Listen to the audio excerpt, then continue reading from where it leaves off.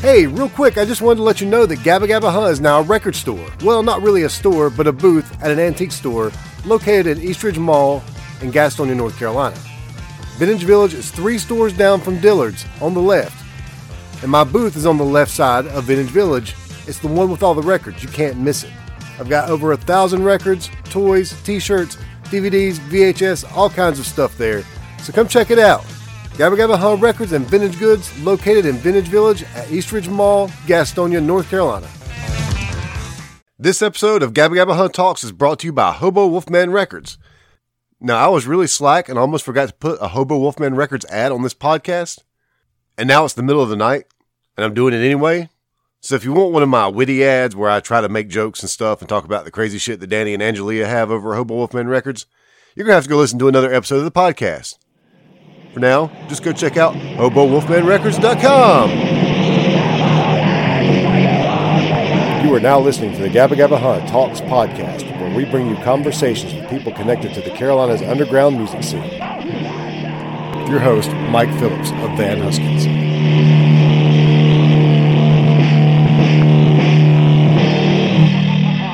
Let's set this up. I usually have this over here, so okay. I kind of got this idea. I've had these little microphone stands here. I've been just setting them on the table and kind of pointing them in the direction. And it picks up, but I always have to do a whole lot of like noise reduction and then amplification and all this stuff to get all of my levels right. So I got to thinking, I was like, if I can find me a little something to sit on top of this that I can connect some of these things to. Yeah. And then I ran into this at Goodwill for like $3 the other day, and it's like a little game table or something. I don't know what it's called, Clask or something. Huh. Like $3. And I was like, that looks about perfect. I thought, if nothing else, I can at least get my little table mics up higher. These are basically built for like if we're all sitting around the table. And I got a little card table over there. I set it up when Johnny came over one time, when Johnny Dick came over. But yeah, I listened to that episode. It's just more comfortable to like sit over here. Like last week I had storm watchers and there were 2 there and one in the chair. But this is perfect. I think this is going to be great. So I'm going to order like 3 more of these. Then I'll still have one for me over here.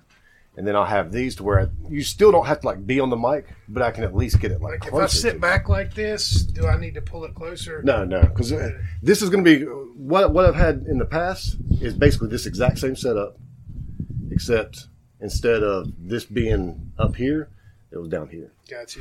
And people would just talk, and like I said, I do a lot of like with my post production. It's actually like, I guess, pre-production. It's post-interview, pre-doing all my editing.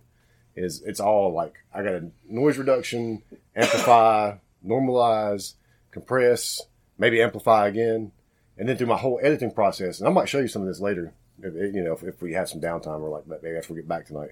I'm going to bring my laptop and I'm going to bring this and I might go ahead and start putting it all in. Yeah.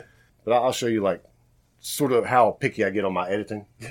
Yeah, I mean, I do everything in Audacity. I recorded Thursday night. I did the Silencing Machine came and I did their episode, and I still have to edit it. And theirs ran a little long. You know, I try to keep our interviews between 30 and 45 minutes. They were close to an hour. Yeah, and yeah, so I've still got to do the editing, but I just use Audacity. I'll move this up just a little bit. Yeah, that's cool. Like I said, I think this is going to be, and this will be my experiment with it. Because when I have more people in the room, this will be right in the middle. But we'll see. I'm going to see if it works better with me getting closer. Like, because sometimes, like when I'm editing, I've noticed people talk. They're loud in the beginning and loud at the end, and they sort of get kind of quiet, mumble in the middle. Well, I'm pretty loud all the time. So. Yeah, I just know it's like certain people, especially. I was doing that on my last podcast. There's one guy that he was. And I think I'm kind of the same. I start off kind of loud, and I kind of trail off, and I get sort of a normal volume, and then I get loud again at the end. And it's kind of natural. So then I'm always like highlighting sections between those loud parts and amplifying in the middle. Yeah, try to balance it out. Somebody told me there's a program you can do, like normalization in Audacity is supposed to kind of do that, but it doesn't. It doesn't do it very well. It doesn't do it very well. Mm-hmm. Somebody told me there's another program that they use to do it, but the way they do it is they run their entire audio through it and get the levels all the same. And then when I listen back to their podcast, you can really tell it too. Like sometimes like the background noise gets really loud. That's another thing I've got to do is like when I amplify, I've got to go back through and do noise reduction. Yeah. But if you do it too much, then the rest of your audio starts to suck. Because I learned that with my Flight Risk podcast. But we did that one outside around the campfire, and there were crickets, and it was it's a lot. So much noise. Yeah. But anyway, so it's learn and everything. But I might show you some of it later. I'm sure we'll talk about that more later. Because editing a podcast I enjoy it. It's fun. Cool. I guess we'll get started here in a second. I'm sort of trying to think if there's anything else I want to talk about before we get. I'm already recording. You are? Because I always start recording like when we walk in the room, so I can pick up some of that. What is that right there? This? Yeah. That's the Zoom recorder. It's a little. It's actually a 6-track recorder, but you got to get a adapter to make it 6. So is that like an interface? Yeah, I can use it as an interface. Okay. You can use it as like a multi-track recorder. It's just a little portable recorder. There might be an opportunity there to capture some audio talking to Lilith in the fill-ins. Well, that's what I was thinking. I even thought at one point I was thinking, oh man, maybe I'll record our trip up there and we can have conversations in the car. And then I'm like, I just don't really want to do that. For one, I'll run all the batteries down, use up all the space on my disc. Yeah. And then I've got 3 hours of stuff to go through to find the good stuff we talked about that can be shared with everybody. Yeah, we can do this, and we can just have fun on the way down. But if you do want to bring it to the show, I think it'd be cool to talk to them. Yeah, depending on whether they got time or not. Exactly. I was gonna say I might bring it out to the show because if nothing else, I can actually record the show with that. I'll bring my little that's a good idea adapter that records. I've carried it out to shows before. I was going to start doing it all the time, but then I just realized it's kind of a burden to do. And then I'd get it and then send it to the bands. I don't think the bands would ever even listen to it. It's like, I'm kind of, I was just like, I was one of those things I wanted to do to document the scene. And I'm like, well, I'm kind of already documenting the scene in a different way. Yeah. And, we can do some live live Don't let me forget recordings. to take some pictures tonight. I'm really bad about not taking pictures. Yeah. I want photos for the website down the road and just for social media stuff, but we'll go do stuff, especially when we do family stuff. I'm so I get so caught up in the moment, I'm not thinking about stopping and taking pictures. Yeah. So don't let me forget to take a few pictures tonight. I'm bad about I've got a box full of pictures over there, and I used to take my camera to shows every now and then, back when you had to get film developed. But I wouldn't take it to every show, so I have 30 pictures from an anti-scene show, and then a dozen pictures from some other show, and another dozen pictures from another show. And then it's I know I went to a lot more shows than that. I really wish I'd have taken my camera a lot more. So these days I do, whenever I go see a band, I do try to pull my camera out and or my phone out and take a couple of pictures. Yeah. I want to take at least one of each band. And usually what I do with those is while I'm standing there, I take the picture and real quick I post it to Instagram and then cross-post to Facebook or something. Yeah. Just to let people know, hey, this is going on. If you're close by, you can come out. If not, this is what you're missing. Come out next weekend. Yeah. But I always want to just let people know that it's not about, hey, look at me, I'm out at this. It's, hey, look at this band that's playing. That's how I am about it too. I want to help. I want to kind of help promote shows and stuff like that. So. And that's what I've always been. I mean, I want to promote my own band for sure, but I want to promote the scene in general. Yeah. I think that's what you want to do. That's exactly what I'm trying to do. And since we're kind of getting to that, I'm talking to Michael Carpenter, and this would be my first episode without a musician on, or a practicing musician. I don't know. You may play. We'll get to that in a little bit. Yeah. But this would be my first episode that is not band centric or musician centric. This is going to be a venue episode, and I want to do more of these in the future. And I guess maybe venue episode is, I don't know if that's the right way to put it, because some of the people I want to talk to scene episode, because I want to talk to people from record stores, record store owners, and things like that too. Bring in more than just musicians, because the scene is so much more than just the bands that play. The scene is also the venues they get to play at, and the other places that support them. The booths, the record booths and record stores that sell the music of the local artists. Then all that stuff is part of the scene. Yeah. So tell me a little bit about yourself. Your name is Michael Carpenter, and besides the Rooster, which is a venue that you're going to open in Gastonia, and we'll get more to that in a little bit. But besides that, what is it that you do in life? I mean, tell me a little bit about yourself. I'm a dad first and a husband. Same. Well, I'm a dad. I'm not a husband anymore, but I can relate. That's me. First and foremost, I'm a dad. Yeah, first and foremost, I'm a family man at my core. When I was a teenager, I came up in the food industry. When I was 15, I got a job at a restaurant because they didn't make you take piss tests. Yeah. So hey man, I work at Domino's. Trust me, I know. So I got a job at a restaurant, and at 15 years old, I fell in love with the industry. By the time I was 16, I was working in the kitchen, and I worked under this chef, and I would watch this chef cut vegetables and cook on the grill, and I was just amazed at how well he did it. And I was like, I want to be able to cut a mushroom in a half a second like he did. Yeah. So I went to chef school right out of high school. I didn't get to finish the full 4 years. I did half of it. I did 2 years of chef school, and by then I was already managing restaurants. Yeah. So I did that for a while, and then I was in my early 20s when I had my first child. And once I started to settle into being a dad, I was like, oh, shit. Like, I can't work this kind of schedule and be there for my kids. So, yeah. So in my later 20s, I became an entrepreneur. And once I got a taste of what it was like working for myself, there was just no turning back. Yeah. So I've had a few different ventures through the years, varying degrees of success. I've done really well with some things, and there's some things I've lost money on. But ultimately, what got me to where we're at now is my wife and I are avid concert goers. Yeah. Since I'm 14, 15 years old, I've been going to shows just constantly. I got that first taste of live music as a teenager, and I've been chasing that feeling of live music ever since. And so we were on our way back from Spartanburg from a show one night, and this was back in like 2015. Mm-hmm.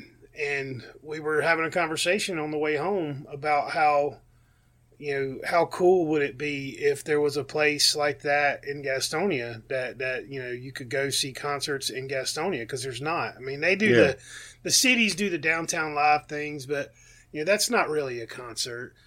They're fun. Yeah, they're fun, but they're more gatherings. So that was kind of like an offhand conversation that we didn't really think that much about afterwards. But being an entrepreneur and being ingrained in the community here in Gaston County and the surrounding area, the more business owners I got to know, the more local leadership I got to know, the more investment that I could see the municipalities making in the communities.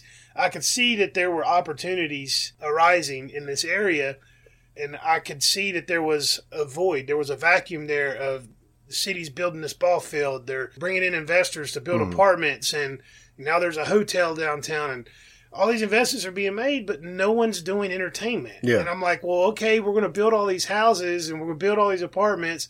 We're going to build this ball field, but how do you get people to move here?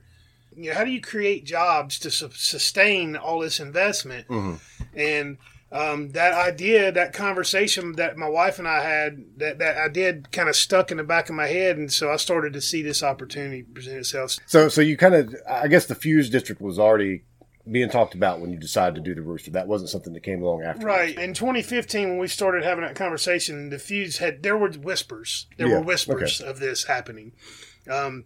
For 5 years, I ran the food and beverage for the Grizzlies. Mm-hmm. So I knew a lot of the people there with the Gastonia Grizzlies, and I was there when the conversation started about building a ball field. Okay. So I knew that it was a possibility, but at the time, nothing concrete. No commitments had been made. No money had exchanged hands. When it became real was when that motel that they tore down got sold. Mm. When they bought the Sears building and they tore down that motel, I was like, okay, this is happening. Yeah. That was still a couple years before or a year or so before I decided to pull the trigger on this venture. But when the idea came up, it wasn't like, oh, they're doing this stuff downtown Gastonia. We got to get in on this. Yeah. It was an idea you had. This came along, and it was just kind of a good wave to ride on. Yeah, it was just the business I had before this was a vending business. I had a bunch of vending machines. Yeah. And I was doing okay with it. I was doing well. We were making good money. I mean, we could have probably done that forever. But it was killing my soul. Yeah. Just killing my soul. Trust me. I know those jobs. I was so bored with my business. I mean, literally, I would get my work done in a half a day. I'd go to the gym, and I just was bored. I was so bored. There was no challenge in my life. I'm pretty good at being a dad. Mm-hmm. That's always fun, but I needed mental stimulation. So I started to think about what else could I do? Like, if I could sell this vending business to somebody, what would my next step be? Mm-hmm. And I had been involved with all these leadership organizations in the county, and all of these things swirling around kind of started to align. The stars started to align, and the light bulb went off in my head. It's like this idea that you've been holding on to that you haven't taken seriously yet. And now all this development's happening, and it's like, well, why not? I started asking myself, why not? So in October of 2018, I started looking at properties. I actually didn't call a realtor or nothing like that. I went on the GIS site. Yeah. Which, people who don't know, GIS is a government-managed website that has all of the property information for all the pieces of property in their municipality. Yeah. So you can go to the Gaston County GIS, and every piece of property is on the tax books, and you can get tax information, you can get ownership information, all that stuff, when it changed hands, all that public record stuff. So I kind of pulled up Gaston County's map, and I drew this rectangle from Myrtle School Road to New Hope Road, from 85 to Garrison. Yeah. And inside of that box, I was determined to find a piece of property that I could turn into a venue. Okay. So I started writing letters to property owners, and I was looking at all the vacant buildings mostly. I sent out probably 12 to 24 letters, and I got back answers from most of them. So I would go look at these properties. There were a handful of them that would have been great. There was one in particular that I really liked. Yeah. It was on west side of Franklin. I was really trying to be on the west end, like further west than Luray. Like I felt like that was a place that needed the investment. Yeah. And there was one in particular that I really had my eyes on. There wasn't that much parking, but there was enough parking to get by. And I liked the shape of the building, the size of the building. And I finally got in touch with the building owner. And the dude, like, this was in, I want to say, like, November, December of 2018. And the guy had literally just purchased the property the February of 18. Like, he had just bought it. It wasn't even a year in his possession. And you could see what they pay for it on the tax info. Yeah. So, and I knew what the building was worth, but he was just using it to, like, rent it out for storage space. He wasn't doing anything with it. So I got a hold of him, and I asked him, I was like, would you consider selling this property? And he's like, yeah, but I won't take less than this much. And it was over twice what he paid for it. Yeah. Furthermore, it was almost twice what the building was worth. Yeah. I was like, well, that's not going to happen. Yeah. So I just kept looking. But eventually we found this piece of property. I actually did have to call a real estate broker. I started getting frustrated because, some of these properties were right next to churches. Yeah. And you can't get a liquor license if you're right next to a church. There were a couple that would have worked, but there was no parking. Yeah. And you can't do this without parking. Exactly, yeah. So I got being a part of the chamber and these local organizations, I knew a few commercial real estate guys, and I called one up and told him what I wanted to do. And the next week, they showed me this property that we have at 334 West Main in downtown Gastonia. And it had just got put on the market, and they were the listing agents. So, so I went and looked at it, and the minute I walked through those doors, I could see the floor plan that we have, the construction drawings we have. I could see that. And that was with a big, huge wall going down the middle of the building. Yeah, that we I had know. to I came knock in down. there like before you tore all that down, and even then you'd already done some demolition. Yeah, and it was not quite that wide open. So yeah. So, but I could see it, and being surrounded by parking lots that solved that problem, and being in downtown inside of the GDC district, I knew there would be no issues getting licensing and all that stuff. But it was a big undertaking. One of the most important things to me in doing this was that we own the property. Like I said before, I've been to hundreds, if not thousands, of shows through the years, and I've been to so many venues. Yeah. And one of the biggest reasons why some venues don't make it is because they don't own their property. Whoever owns that property decides they want to jack the rent up because they're doing well, or they decide they want to sell it. And the new owner doesn't want you as a tenant. There's just so many things that can go wrong when you don't. What happened with Tremont? That's exactly what happened with Tremont. And so, we bought the property. Yeah. And then, most of the story from there is documented pretty well. But, it's been one hell of a ride. We were so close to getting open last year before Corona started. I mean, we were I was waiting for the bank to give me a closing date for the construction loan when everything shut down. Yeah. So now we're back to that point. That's where we're at now. We're next week. I will get back. They had to rebid the project because all the material costs changed. So once I get that number, I can go back to the bank and say, all right, let's do it again. Yeah. And we'll get back to all that in a little bit. We'll talk more about the rooster and the building and everything else, and the show. We want to talk about the show for sure. But I do want to kind of talk about a little bit more about your love of music. Okay. And so, as a kid, what was one of the things that you've probably heard my podcast before? Oh yeah. Well, one of the first questions I always ask is what was it about music as a kid that grabbed you and made you just pay more attention to music? So my parents took us to a Pentecostal church growing up. So I was raised in a church, and in a Pentecostal church, it's loud, it's rowdy, yep. And I never wanted to go to church as a kid. I didn't want to get up on Sunday and go to church, but the one saving grace was that there would be music and it would be an opportunity to kind of let loose. Yeah. And, in a Pentecostal church, they get pretty rowdy during the music. So, that was like the one thing about church that I could connect with was like it was an opportunity to get rowdy. Mm. So from there, growing up, my uncle was a drummer. My other uncle played guitar very well. My dad always played guitar. Mm-hmm. I was always surrounded by music, and they were really big into the classic stuff. My uncle that played guitar, he was really big into Kiss. Mm-hmm. My drummer uncle, he was really big into Rush. Yeah. My dad, he loved bands like Steely Dan. Of course, the Pink Floyd's. Mm-hmm. Pink Floyd's still my favorite band from that era. Yeah. I mean, you can make an argument for Beatles, Led Zeppelin, Cream, all these other bands, Jimi Hendrix. But for me, Pink Floyd is what resonated the most. The defining moment for me was when Rage Against the Machine's album came out in 1992. Yeah. I was 13 years old, and my best friend bought cassette tape when it came out. And one Saturday, we were hanging out at his house, and we were playing that tape. And by the end of that tape, me and him were jumping up and down on his mom and dad's couch. We were tearing his living room apart. Yeah. I mean, we were just going nuts, From there, I started to get really big into like that grunge scene. Mm-hmm. There was a band called Mother Love Bone. Yeah. That would have been Pearl Jam. Oh, yeah. Right? And they would have been huge, too. Absolutely. Andrew Wood was an amazing talent, an amazing songwriter, an amazing singer, and an amazing entertainer.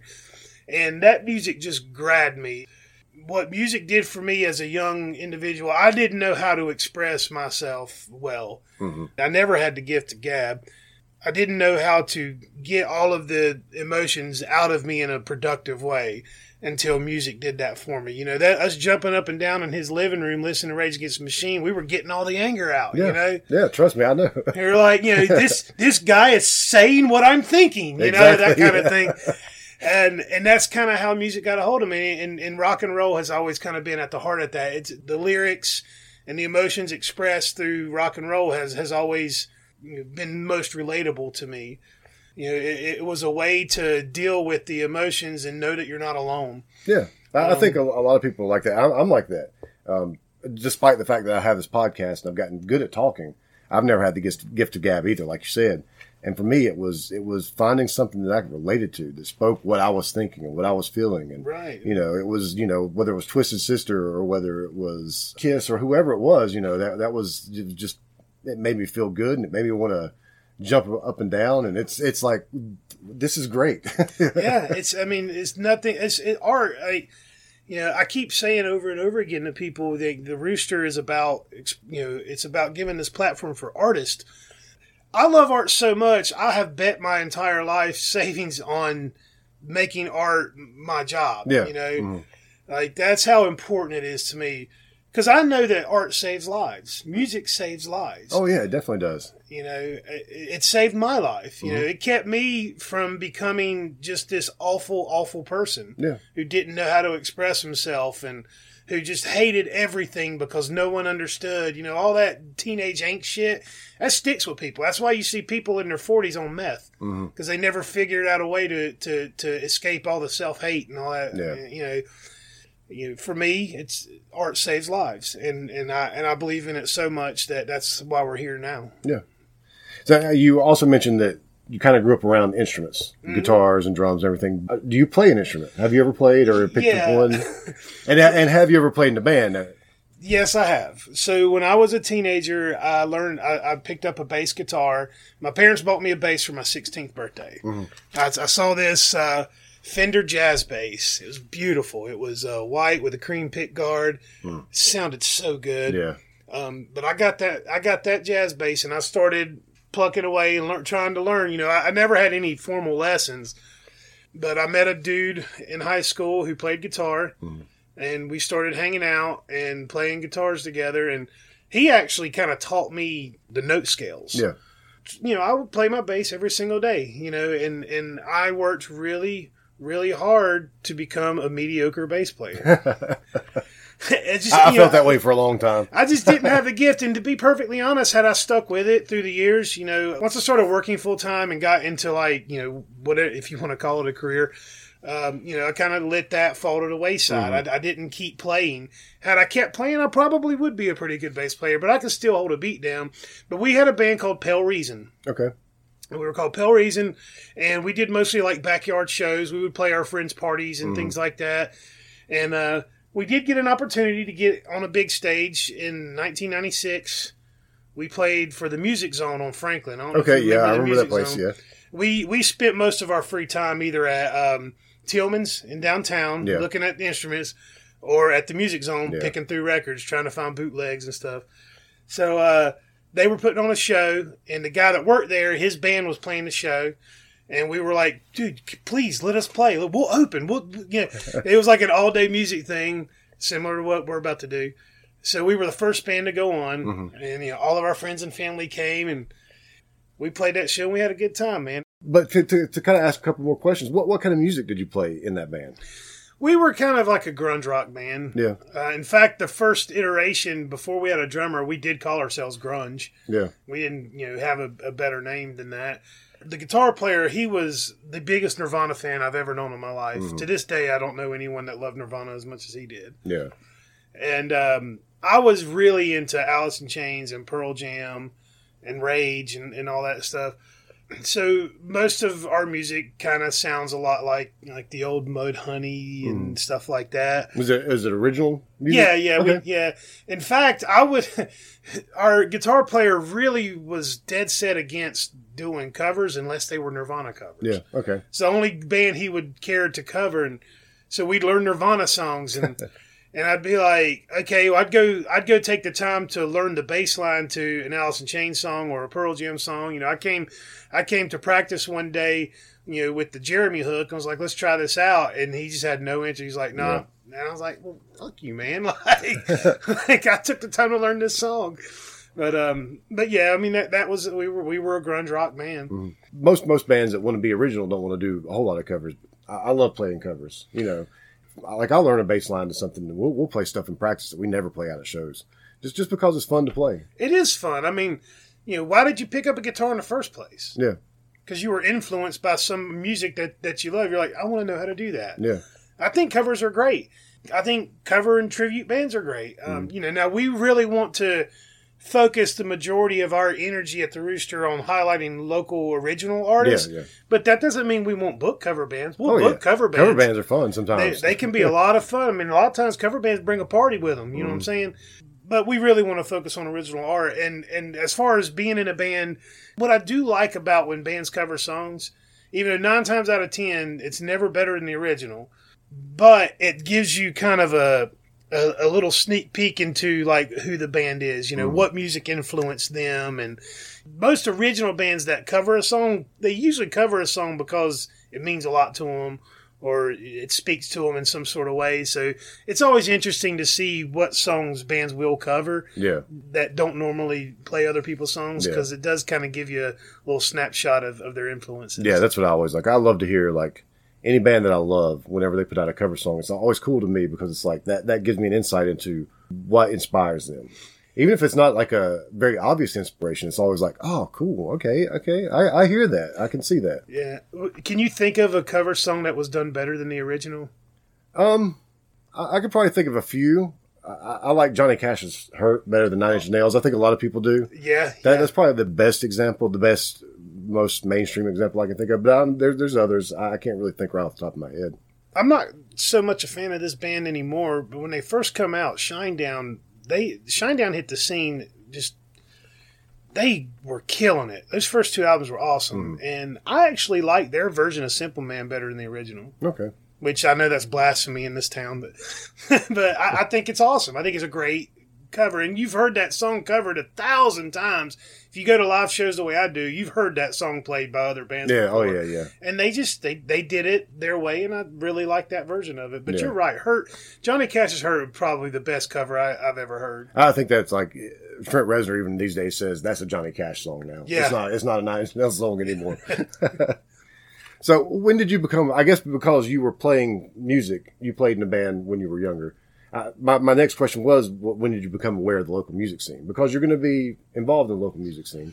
When did that become a thing on your radar? And back in the 90s, I was kind of aware. I would go, whenever I got a chance to, I would go to shows at Tremont and Amos's and that kind of thing. Do you remember what was your first show that you went to at a club like that? The first show that I ever went to, I was 15 years old.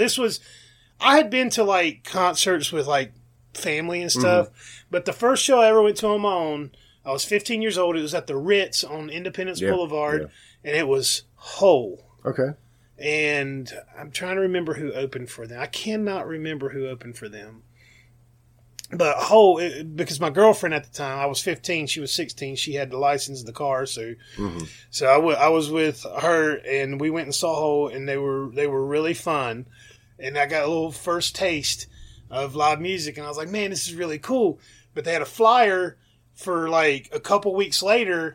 They had Goo Goo Dolls, Bush, and No Doubt. And that was the tour that Gavin and Gwen got together. Yeah. And I went to that show, and believe it or not, I mean, all three bands were amazing. You know, I mean, they're all three great bands. Yeah. But Bush in particular, Bush was really, really good that night. And that was the first time I felt that energy in the room. You know, Hole was fun to see, but that night that Bush played, it was No Doubt, then Bush, then Goo Goo Dolls. And when Bush came out and did their set, I could feel the electricity around me. I could feel the energy flowing through my body, the thump of the bass and the speakers. Just I was in that zone that feeling that I keep chasing at live shows. That was the first time I felt it. Yeah. And I was like, whoa, this is amazing. Now, to answer your question, when I decided that I was going to start taking this idea of the Rooster seriously, I started making a concerted effort to get back out there and start supporting local bands. Up until that point, I was in total dad mode. I had my business going. I was taking care of my family. My wife and I would go to a show, as often as we could. But usually like somebody usually it was known. National. Yeah, usually it was. We had a good run there about 5 years from the time we first started dating before we got married, where we were going to shows constantly. I mean, and it was all these bands that influenced us heavy in our 20s. You know, we were getting these good shows while the band still had that energy in them. You know, the local scene, it was back in 2018, 2019. I really started making an effort to get out and start supporting the local artists. So I'm relatively new to this particular scene. Now I know a lot of these artists from years, through the years, people that I, ran around with back in the. Oh yeah, there's plenty of people from the Gaston County area that are playing music these days. There was a time there, like when I had moved away from Gastonia in my early 20s, and I moved back in my late 20s. So I was gone for about 7 years. And there was a time there from my late 20s and early 30s, I couldn't go anywhere without getting recognized. Yeah. It's one of those towns. Yeah. Oh, yeah. I think I'm kind of out of that phase now. And there's the whole nother generation of, young adults that are running around in the scene. And, I want to help them. I want to help them out. Who knows? If somebody would have reached out and helped me back in the day, maybe I never would have put the bass down, Yeah. That was for us. It was, we discovered the local music scene in Charlotte before we started playing. It was me and my friend Matt we love music, and we were record collectors. My dad turned me on to records when I was a kid, even though he didn't collect them anymore. He had a collection that he'd let me kind of thumb through. And so me and my buddy Matt from that, an extension of that was we started collecting records. And at first we were going to, we'd go to Sound Shop in Shelby. We'd go to Gastonia. We'd go to Record Bar in Camelot. And we'd buy what we could there. But then we had a buddy that took us to Charlotte. One of our friends, his brother took us to Charlotte and took us to the record stores there. We were hooked. So Manifest. Well, no, back then it was Repo and Milestone Records. Milestone Records not around anymore. And back then Repo Record had an S at the end of it. And there was Record Exchange was around back then. Trying to think, there were probably a couple of the other little places, but those were the main three that we went to. But we got out there and we just discovered, oh man, these record stores are cooler. And of course, at the time too, like Record Bar and Camelot, they were getting rid of their records. It was going CDs and cassettes. CDs, yeah. And we loved records. I mean, we bought CDs and cassettes too, but we still loved records. So we started going to Charlotte, and then we found, like at Milestone Records, they had a table right by the door that had flyers and stickers, just free stuff on it or whatever. But we started looking at it and we'd see these little flyers for different clubs, and we'd start picking up just 7-inch records. I got a whole box, several boxes full of them there. Two of local bands and one of this whatever. It was just randomly picking up stuff. And I found one from a band from South Carolina called Tonka.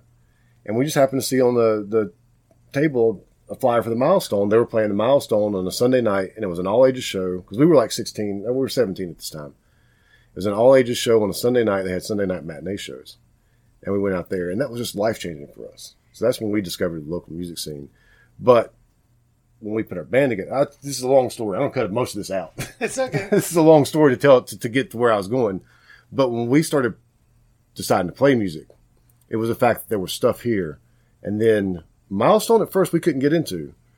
Penny Craver ran the Milestone at the time, and she was like, "You guys are all right, but you need some work. You keep plugging at it." We were pretty young, but we ended up getting into a place called Heretics in Charlotte, and the fact that they were there and that they supported us and they let us book shows, it was I could have gotten out. I could have been gotten discouraged by not getting to play Milestone, but somebody was there to help support us. Yeah, and I've thought a lot about this, about how we're going to put together shows and help bands out, because if you don't give artists the opportunity to put their stuff out there, how are they going to improve, right? Now, that's not to say I'm just going to let anyone and everyone take the stage. I'm going to want to hear people's music before I book a show with them, but I don't think I'm going to do what she did to people. If they're at least keeping a rhythm, and there's something, if I can find something there, even if it's not polished, why not let them open a show? Yeah. Well, I mean, what's the worst that could happen? I don't think it wasn't bad. She gave us encouragement and told us to keep going. It was that was good. I have had some people reach out through the website, and I'm there's no way I'm going to name any names, but there's two in particular that's coming to my mind right now, where I've gotten an email from the website saying, "Hey, we're in such and such band. We'd like to be considered." And then I'll listen to their music. I'm like, there is no way I'm putting this on my stage. It happens. I mean, and sometimes some bands just aren't a fit for a place as well, right? And you probably know what I mean by that. But sometimes you're going to have to turn people away. Yeah, and I'm one of these people that do believe that you have to visualize to make things happen. I'm 41 years old. It's worked for me my whole life. I'm going to keep doing it. I'm going to keep visualizing where I want my life to go, where I want things to be. And one of the things that I visualize a lot of when I think about the Rooster is it's going to be more expensive insurance-wise to do all-ages shows. I don't know what it was like back when I was a kid going to shows, but nowadays they make it hard to do all-ages shows. Yeah. And so we're going to spend that extra money because I do believe that there is a whole group of teenage kids that need an outlet like this, especially now in the digital age. Oh, yeah. People have got to get out of their house and out from behind their phones and get into some human interaction. And I think a lot about the lives that we can influence and make better by giving them a place to go, feel safe, feel welcomed, and enjoy the art experience, the live music experience. And I'll go so far as to say we're going to save some lives. There's going to be some 16, 17-year-old kid who's one bad day away from slitting his wrist. Mm-hmm. And he's going to come to a show at the Rooster. And because he came to that show, his whole life's going to change. Yeah. And he's going to find hope. He's going to find, friends. He's going to find a community of people that want him to be there and want him to be around. And who knows, maybe he gets inspired and becomes an artist himself, or maybe he's just a guy that shows up to every show because that's where he feels at home. Yeah. But we're going to save somebody's life. I know it. And I know some people hear that, well, it's a life-changing thing, to see a live band or whatever. It is. I mean, trust me, I wasn't at that point of slitting my wrist, but when I found live music and found the local music scene in Charlotte, it was like, okay, this is where I belong. Yes. It's 30 minutes down the road, but this is where I belong. And it gave me a more of a reason and a drive and a goal of things that I wanted to do in my life. World's got enough lawyers. Mm-hmm. There's enough politicians. There's enough lawyers. We need more artists. Yeah. This is what makes life worth living. Yeah. Otherwise, what are you doing? What are you doing? You walking around, going to work every day, feeding your kids, work, sleep, kids, home, yeah, TV, Netflix, cell phone. Get out and experience something different. Yeah. Sometimes art makes you feel at home. Sometimes it makes you uncomfortable. That's a good thing. Oh, yeah. You need to, people need to understand that we're not all supposed to be the same. It's what they want us to be. Yeah. If you turn on the news, everybody's got to be this way. Mm-hmm. You can't hate this. You can't love that. You got, fuck that, man. Yeah. Everyone is different. So, since we're talking, I guess we're back to talking about the Rooster, which is where I want to be anyway. What can people expect from the Rooster as far as you say you want to support the arts in general?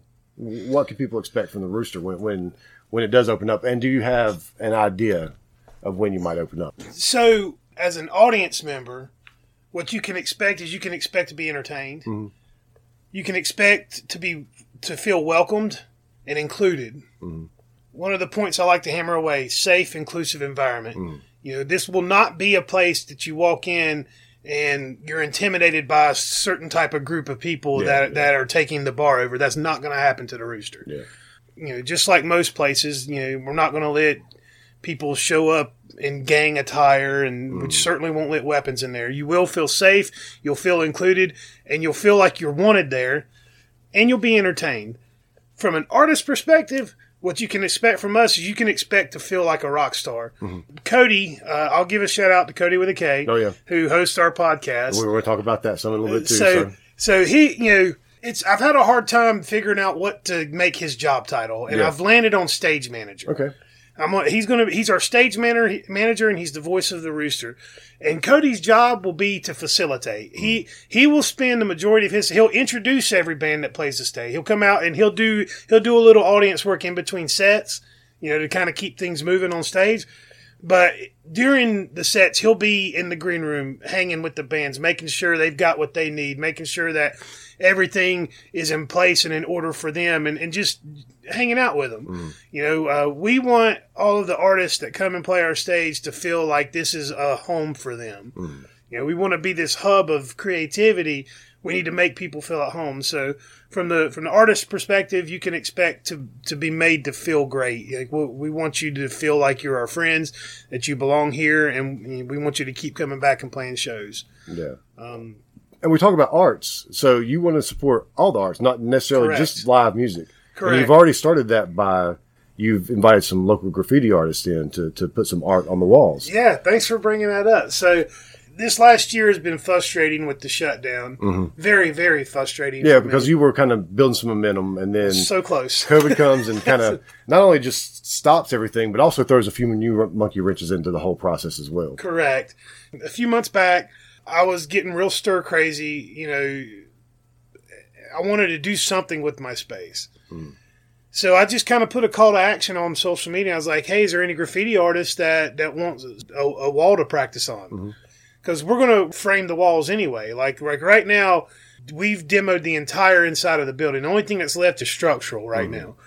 So these old brick walls are just sitting there. They're going to get covered up. I was like, screw it. Like, does anybody want to come paint? And 2 guys reached out and said, yeah, let me come do something. Went and met them up. They both came the same day, and I gave them this space on the wall. I was like, here, just do whatever you want, man. We'll take a picture of it. We'll put it on social media. We'll promote it. We may even put it on the website at some point. They're like, cool. So they did their work, and I was so blown away with what they did. It is truly amazing. And these guys, they both did their stuff in less than 5 hours. Yeah, it was Jason Parker was one, That's and right. Daryl Endicott was the other. Correct. Yep. Daryl. Shout out to Jason and Daryl. Thank you guys both.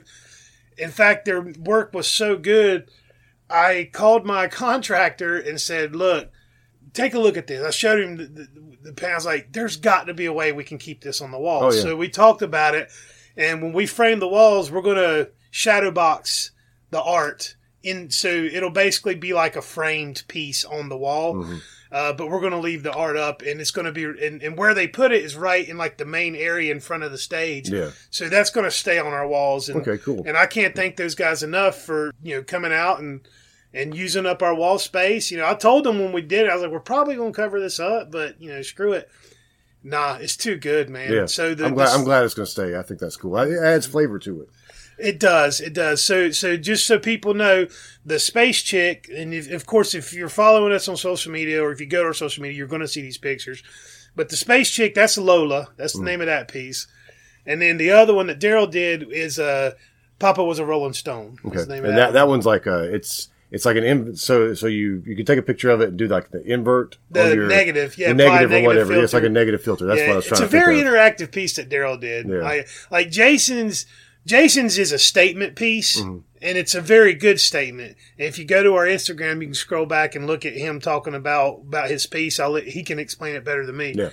But his is a statement, and Daryl's is an interactive piece. And again, you can go on our Instagram and go back and listen to Daryl tell the story about his. I'll let people do that. Yeah, they can go back and find that. They can go back and find the story on that. But thank you, Jason, and thank you, Daryl.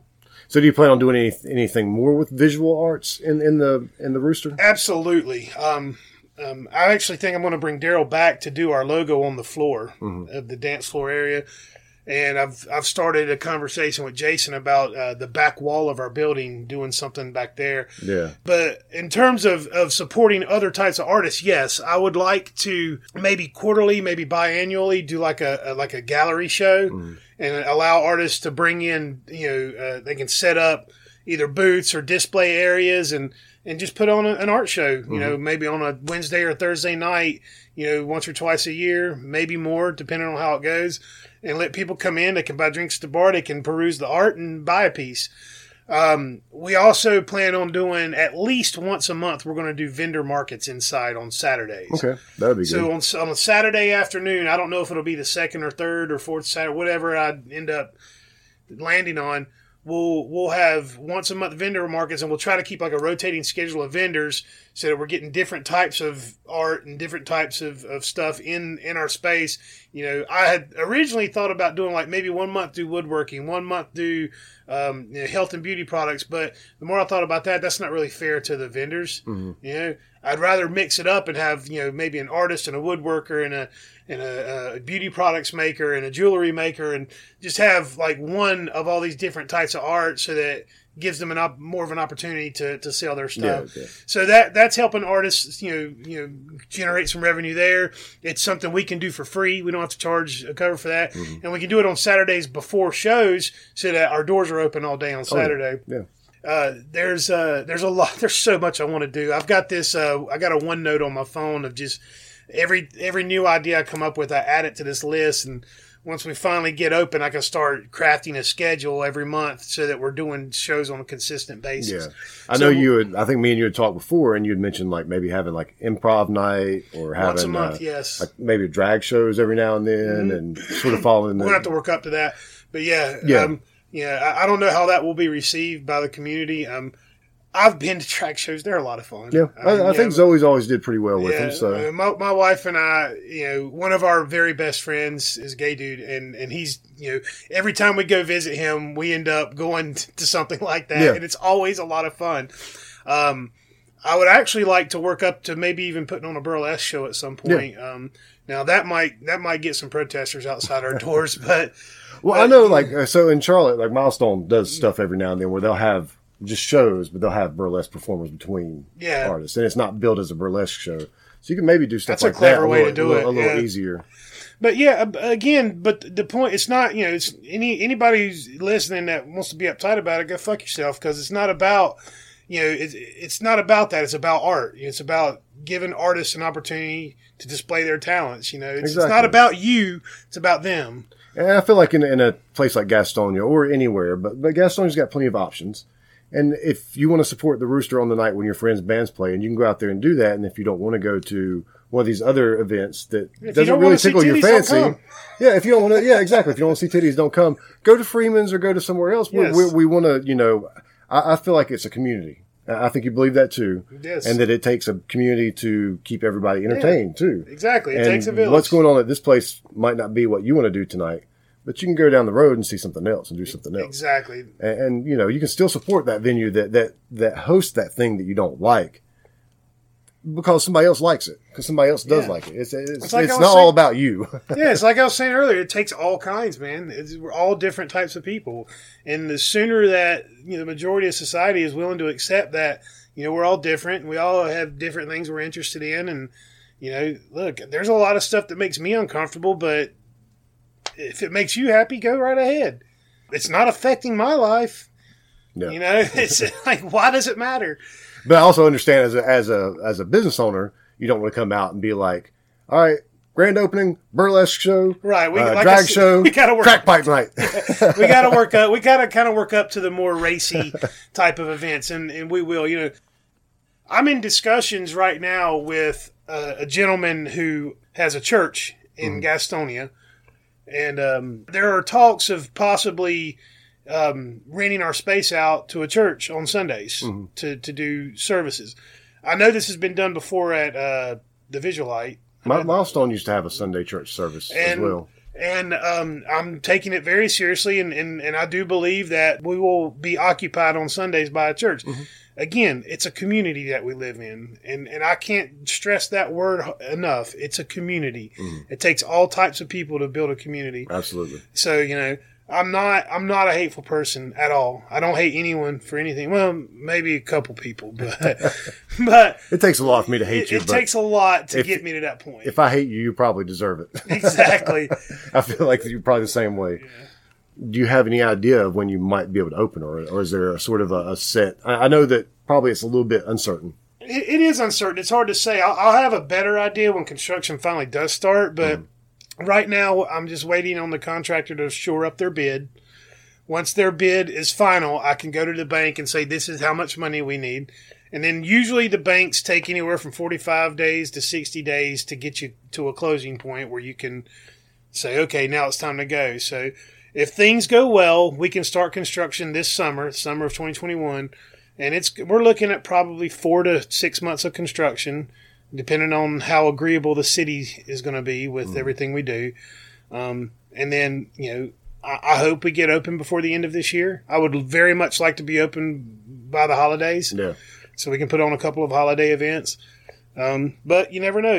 We don't know what, it's taken. You look around town at some of these properties that have been getting worked on and upfitted, and it takes a lot. Especially, that ball field got thrown up pretty quick. Yeah, but there's a lot of money behind that. There was a lot of money behind that, but they also tore everything down and built it new. Yeah, exactly. We have over 100-year-old building that we have to bring up to today's code.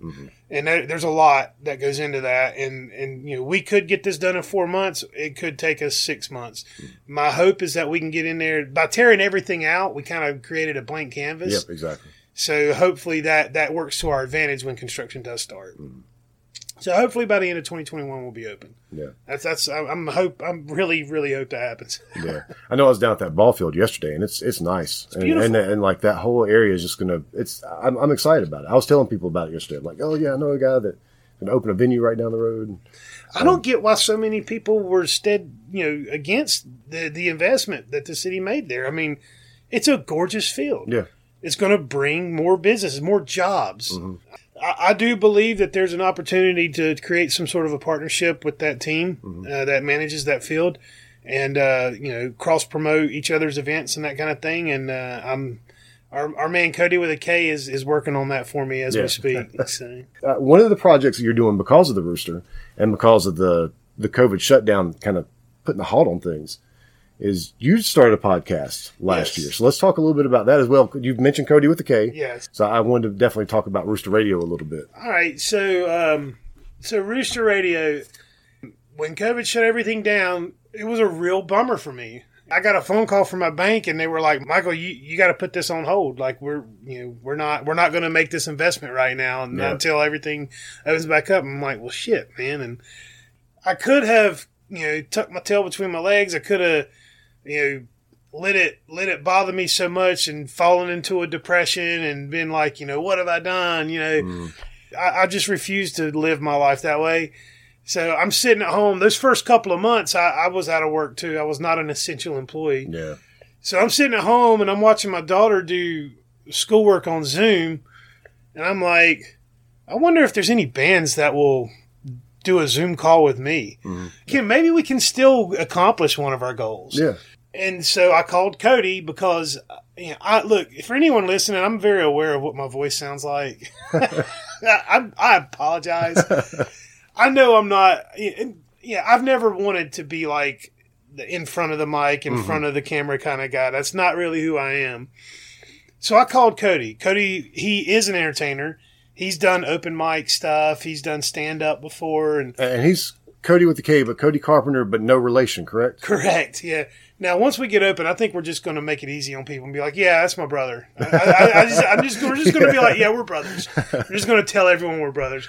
But yeah, his name's Cody Carpenter, and Cody with a K is his stage name. And so I called him up, and I'm like, he was an early supporter of the idea of the Rooster. So and he was a personal friend. And I called him and was like, I've got this idea for a podcast. What do you think? And he was like, hell yeah. So I'm like, all right, cool.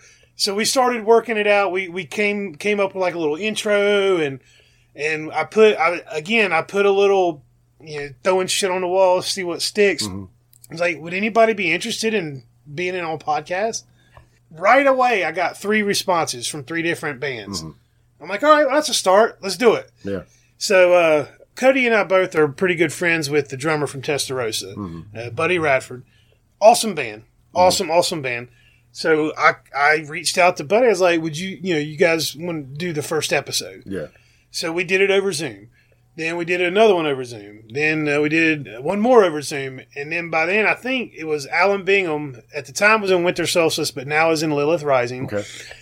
Alan was like, hey, man, we'll come to you. Yeah. Because you could tell those first few episodes, the audio wasn't great because we were working with Zoom audio. And at the time, we were just working with a little Scarlett 2-in, 2-out interface. Yeah. We didn't, not to get too technical, but we didn't really have the equipment to create great sound. And those first few episodes are a little rough. They're still good episodes. Yeah. The interviews themselves, I stand behind. But when Alan said, yeah, they'll come talk to us, I was like, great, let's do it. And we did that first in-person interview, and then suddenly the Rooster Radio thing turned real. Like, it got real. I was like, oh, man, this can be a thing. Oh, yeah. And by the time we had published those first few episodes, emails were coming in. Social media messages were coming in. Hey, we'll do the show. Hey, we'll do the show. So we ended up doing 21 episodes last year. And it went really well. And before we wrapped up that 21st episode, I already had a list of like 15 more bands that wanted to be on the show for this year. Yeah. So we took a break for the holidays because it is work. As well as I do. It's work doing all the editing and, creating, the digital flyers and getting it out there and getting it up. Like it's a lot of work, and we're doing it for free. Like we're not getting paid for this. I did the same thing. I took a break right around the holidays too. So when all the bands that had reached out, I'm like, we're not booking any right now, but we're going to start up in February. So February rolled around, and I was like, well, shit, now I got to start booking shows. So we started booking again. So we just recorded episode 14 of this season. Yeah. So now we're well into the 30s, and we have even more bands that want to do the show. And ultimately, the idea was we can't we can't get our doors open, but we can still help local artists out. We can do this little podcast thing, and whether anyone listens to it or not, this band will now have this piece of audio that they can put it on their website. They can make it part of their media package. They can share it with their friends and family. And they each band that's been on the show, each artist that's been on the show now has a piece of something tangible that they can use to promote their art. Exactly. Yeah. And that was the idea, to create this platform. And in a lot of ways, I'd say we've been successful in that bands still want to come do the show. Oh yeah. And we plan to continue doing some form of a podcast once we get open. We'll have a green room, so we'll have an actual space that we can produce the show in, and hopefully we can get someone on board that's real savvy with video, and we can start doing maybe some video and maybe even live streaming stuff. Yeah. I thought about doing some of that. I know you'd already talked about doing that this year, and it just kind of didn't quite happen. But, well, I've watched some of your live streams; those are always fun. But I thought about actually doing setting up cameras and recording my interviews, and then putting those up on at least parts of them, snippets of it up online, and things with the actual video. There's another. I mean, just sitting here right now talking, another idea just came to me. We'll have this green room space that we're not going to be using during the week, because we don't plan to be open on Monday and Tuesday unless it's like a special event or a private event. Somebody wants to use our space or something. But, maybe there's an opportunity there for other broadcasters around here that are going around with mobile equipment. Maybe we can give them this space, and maybe they can come and use our space to do interviews. Yeah. There's an opportunity there, and that just dawned on me just this second. Yeah. So, again, we really want to help artists out. Yeah. So where can you find Rooster Radio if you want to listen to it? So, if you want to listen to Rooster Radio, the easiest way is to go on Spotify. We're on Spotify. I don't suggest using Spotify because I don't like the way they treat their artists. Well, we could have that discussion later. I'm an artist, and I bought into it, so I'm actually a supporter, not a supporter of Spotify, but I'm like, please listen to us on Spotify. Well, my beef with Spotify, there are other platforms that artists can go to that are not, signed with a major label, and they can keep more of their money. Or Bandcamp. That's the one in particular. Yep. I tell every artist we talk to, get on Bandcamp. Yeah, I do. I definitely, I always support or suggest Bandcamp first, but I know that most people aren't going to go there and listen from there or buy from there. So if you're not, if you're not going to do that, just listen to us somewhere is what I always say. Well, any local artist that we deal with that is on Bandcamp, when they release new music, I go buy it on Bandcamp because I know they're keeping more of their money. And you can download the MP3 to whatever, wherever you listen. And Bandcamp's got an app you can listen to, stream it from your phone. It's not, it needs some more functionality to it, like being able to do mixes and things like that. But, it still works. It works great. You can own that piece of music through Bandcamp, and the artist gets more money. So, but we're not on Bandcamp. We're on. Yeah. We use Anchor as our hosting site. Yeah. So Anchor.fm is the hosting site for us. But we're on Apple Music, Spotify, I think we're on Breaker and maybe a couple other platforms, but the main ones are Apple Music and Spotify, and then a Google Podcast. You can go to. I mean, that's what's great about Google Podcasts is everyone's got a Google account, everyone's got a Gmail account. There's no signing up or anything. Yeah. You just go on there and listen away. But if you go to our website, there's an embedded player on our homepage that has the most recent episode. And you can click on it, and it will take you to the Spotify page. But yeah, there's several episodes. They're like just. I mean, I'm sure you feel the same way. They're like your kids. Each episode's different, and you love them for different reasons. But I will add, if you don't know where to start, you could start at episode 16. That's a very good one. I think very good episode. That's one of the most fun episodes we ever recorded. I enjoyed that one. I enjoyed recording it. I enjoyed listening to it.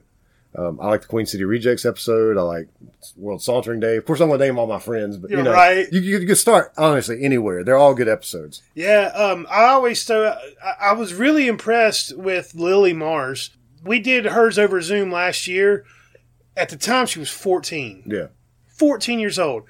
And the reason why that one really stands out is because when I go back and listen to the interview, she does not talk like a 14-year-old person. Yeah. She is an artist through and through, and she at 14 she understands the value that presents in her life and how important it is for her, and I have a feeling that girl's going to go places. But it just stands out because she's so young. Oh yeah, she's 15 now, and she'll be our opener for our little event. But anyways, that one stands out. You guys were a lot of fun. World Sauntering Day, it really stood out too. In season 1, it was the first time anyone asked us questions. Yeah, and, that's James for you. Yeah, and it made for good content. So that was an inspiring episode. And Queen City Region, and he's actually the first one you've had back twice, right?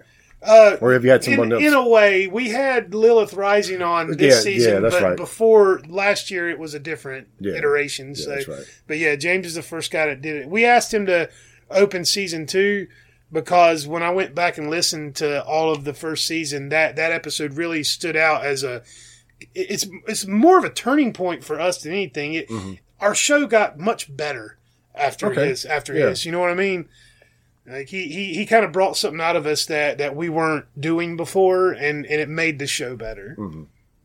So that's why we asked him back. You mentioned a minute ago, mentioned your show, and that was the next thing, sort of the last thing I wanted to get to cover before we kind of wrap up. Raise the Roost. So let's talk about Raise the Roost. Saturday, June 26th at the Joy Performance Center in downtown Kings Mountain. It's like 7 blocks from here. Yes. we are putting on a show. I'm so ready to do what we're going to do. I just couldn't wait any longer. Yeah. I got antsy. Things started to open back up, right? The governor's orders are kind of relaxing. And as soon as that happened, the first thing I did, I said, okay, let's put on a show. Yeah. Let's help some artists out. I was trying to find a place close to downtown Gastonia to do this, and I was wanting to do it outdoors. However, the current governor's orders, which they've recently changed, but at the time when I started planning this event, all the municipality properties were off limits because you were only allowed to have like 50 or 100 people out. There's so much red tape to cut through to put one of these outdoor shows on public land. And we didn't really know anybody with a big enough space to do this. I was talking to Cobb, who runs Uncommon Artisans in downtown Kings Mountain. She's got a little shop down there, a lot of local stuff for sale in there. Yeah. And she also runs a print press. She does T-shirts, hats, and flyers and all kinds of stuff. I was having a conversation with her, and she was like, well, have you thought about the Joy Theater? And I was like, no. I was like, well, do you know someone there? She's like, yeah, call this guy. And I went and looked at the space. And it's a little theater in downtown Kings Mountain, a little over 200 seats. Just an old movie theater. Old movie theater that they've turned in. They do like performance art in there. And then right outside of the theater is like this really nice brick patio with a garden behind it. And so they already set up vendor markets like once a month. And so I got to talking to the guy and told him what I was wanting to do. And they were like, well, yeah, we could work that out. So we worked it out, and we rented the space. And because we are who we are, this wasn't going to be just music. We reached out to some local vendors and artisans as well. So I say all that to say on June 26th in downtown Kings Mountain, we have 8 local bands. We have over a dozen local artisans and artists that will be setting up outside. We have both the local breweries. We have Cavendish and Old Dallas coming to set up tents. And Skillet 3B will be there. He's a food truck, so we will have some food on hand. And then we'll sell regular waters and sodas inside. And we're putting on a show. And we'll open the doors at 2. The music will start at 3, and it'll end at 11.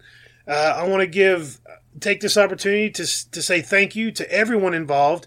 All of the bands, all of the artisans that have decided to come out and help us out. And this is a fundraising effort for lack of anything else. It's just I lost a lot of money with the shutdown. Oh, yeah.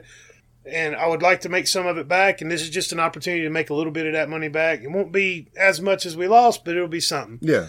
And it'll also, we're also accomplishing our goal. Just like with Rooster Radio, we were like, shit, we can't get open, but we can still, there is something we can do for artists. Oh, yeah. It's the same concept. It's not our space. We're renting a space, but we're doing this to create a show, to create some art and get some people out. You can go to theroostergastonia.com/events, and that's where you buy tickets. It's $20 for an all-day ticket. If you pay $30, we'll give you a T-shirt with your ticket. And Keep in mind it's a fundraising effort. So right now we can only sell 150 tickets. Mm-hmm. We've already started selling tickets. Get them before they're gone. Now, if the governor's orders change again, we might be able to sell more than that. But please go buy your tickets and support these artists. Help us get our doors open. And I can't wait. Raise the Roost, baby. Oh yeah, it should be a lot of fun. I'm definitely going to be there. I need to get my ticket. I thought about that this morning. Like, oh, shit, I haven't bought my ticket yet. Before I get to my wrap-up point, is there anything else that I haven't thought to ask you about that you wanted to talk about the Rooster, about local music, or anything? Just as a general statement, I do think that people should give local artists a chance. We're so caught up in our streams and our YouTubes and our Pandoras and our Spotifys and you whatever.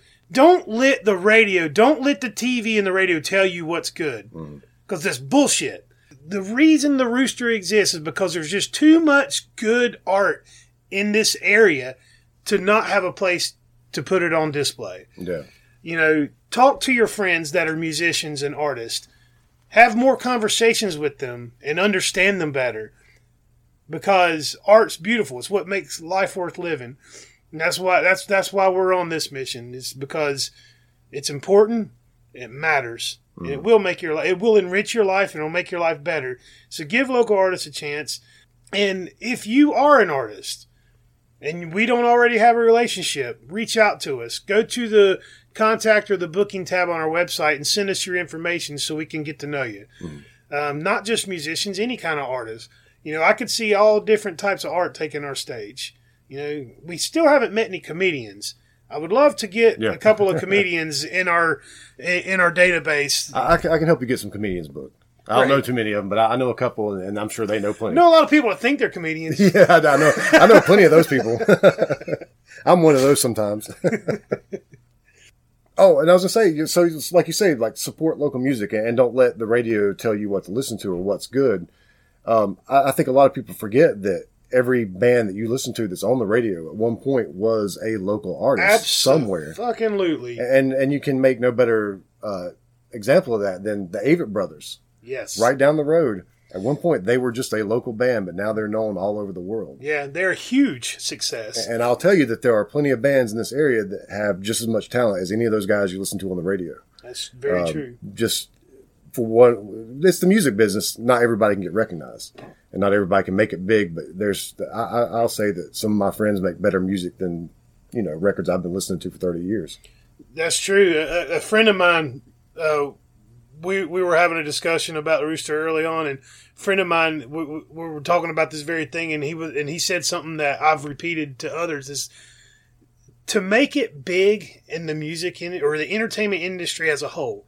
Actors, comedians, musicians, so many stars have to align to get you there. It's not just talent. It's talent, luck, and then like a host of other things. Yeah, it's who you get in front of. It's who has the power to make you, get you in a position of success. It's the family that you're brought up with. It's the people that you choose to put in your life. A lot of it is the choices you make. Some of it has to do with genetics. It's how you look sometimes. If you look a certain way, you're going to make it whether you got the talent or not. That's very true. That's sad but true. But there's so many things have to line up to get success on a level where you're a household name, right? Mm-hmm. And if that's why you're doing it, fucking quit. Yep. Just stop. There's hundreds, if not thousands, of artists that have made a great living, and most people have no idea who they are. By creating the Rooster, we can help people do that. We can springboard careers. You can spend your whole life touring the country, getting to see the world. You may never make it to the radio. You may never get played on a local radio station or Sirius XM, but you can still have a career if you're doing it for the right reasons and you practice and you're talented. Mm-hmm. Someone's going to feel what you're saying. Oh, yeah. None of us are alone. Someone's going to feel you. So that's my message to the world. Oh, yeah. I like that. So I do have one good question for you here. My next to last question. But that is a question you're probably very familiar with, and that's how do you define success? Touche. So if you haven't listened to Rooster Radio yet, That's the question they ask on every episode of Rooster Radio. So I'm going to turn the tables on Michael and let him answer that question. Success for the Rooster, first and foremost, is that we get to do it long term. Yeah. I want this to become a fixture in downtown. Mm-hmm. But really, success for us is 10 years from now, some kid coming up to play a show at the Rooster, telling me the story of how he came in to see a show when he was a teenager, and all he ever wanted was to play our stage. Mm-hmm. Something like that, that we're still doing it 10 years from now, and we've inspired people. Yeah. I don't want to sound grandiose. I don't want to come off any kind of way, because I am very humble. I'm not, I'm not one of these guys that thinks I'm hot shit. But I know that what we're doing is important, and I know that what we're doing will change, if not save people's lives. Mm. So if 10 years from now we start getting people talking about how much they appreciate that we did what we did, that's success. Oh yeah. Totally, and that we're still doing it 10 years from now. Yeah. Oh, yeah.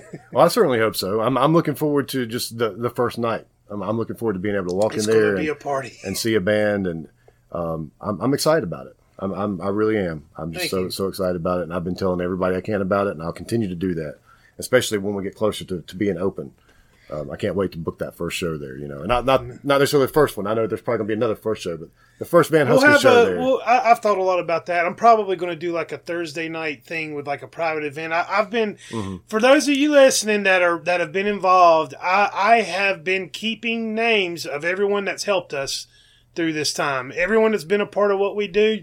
I have this running list of people that have made a difference for us, and those will all, there's going to be one big little private party before we really get open. And I'm not sure who I'm going to get to play that show yet, but I'm going to get somebody fun in there. Be Rage Against the Machine. Yeah. But we're gonna have fun with all the people that's helped us get open, and then we'll have like a real grand opening. Yeah. Heck yeah. I'm looking forward to it.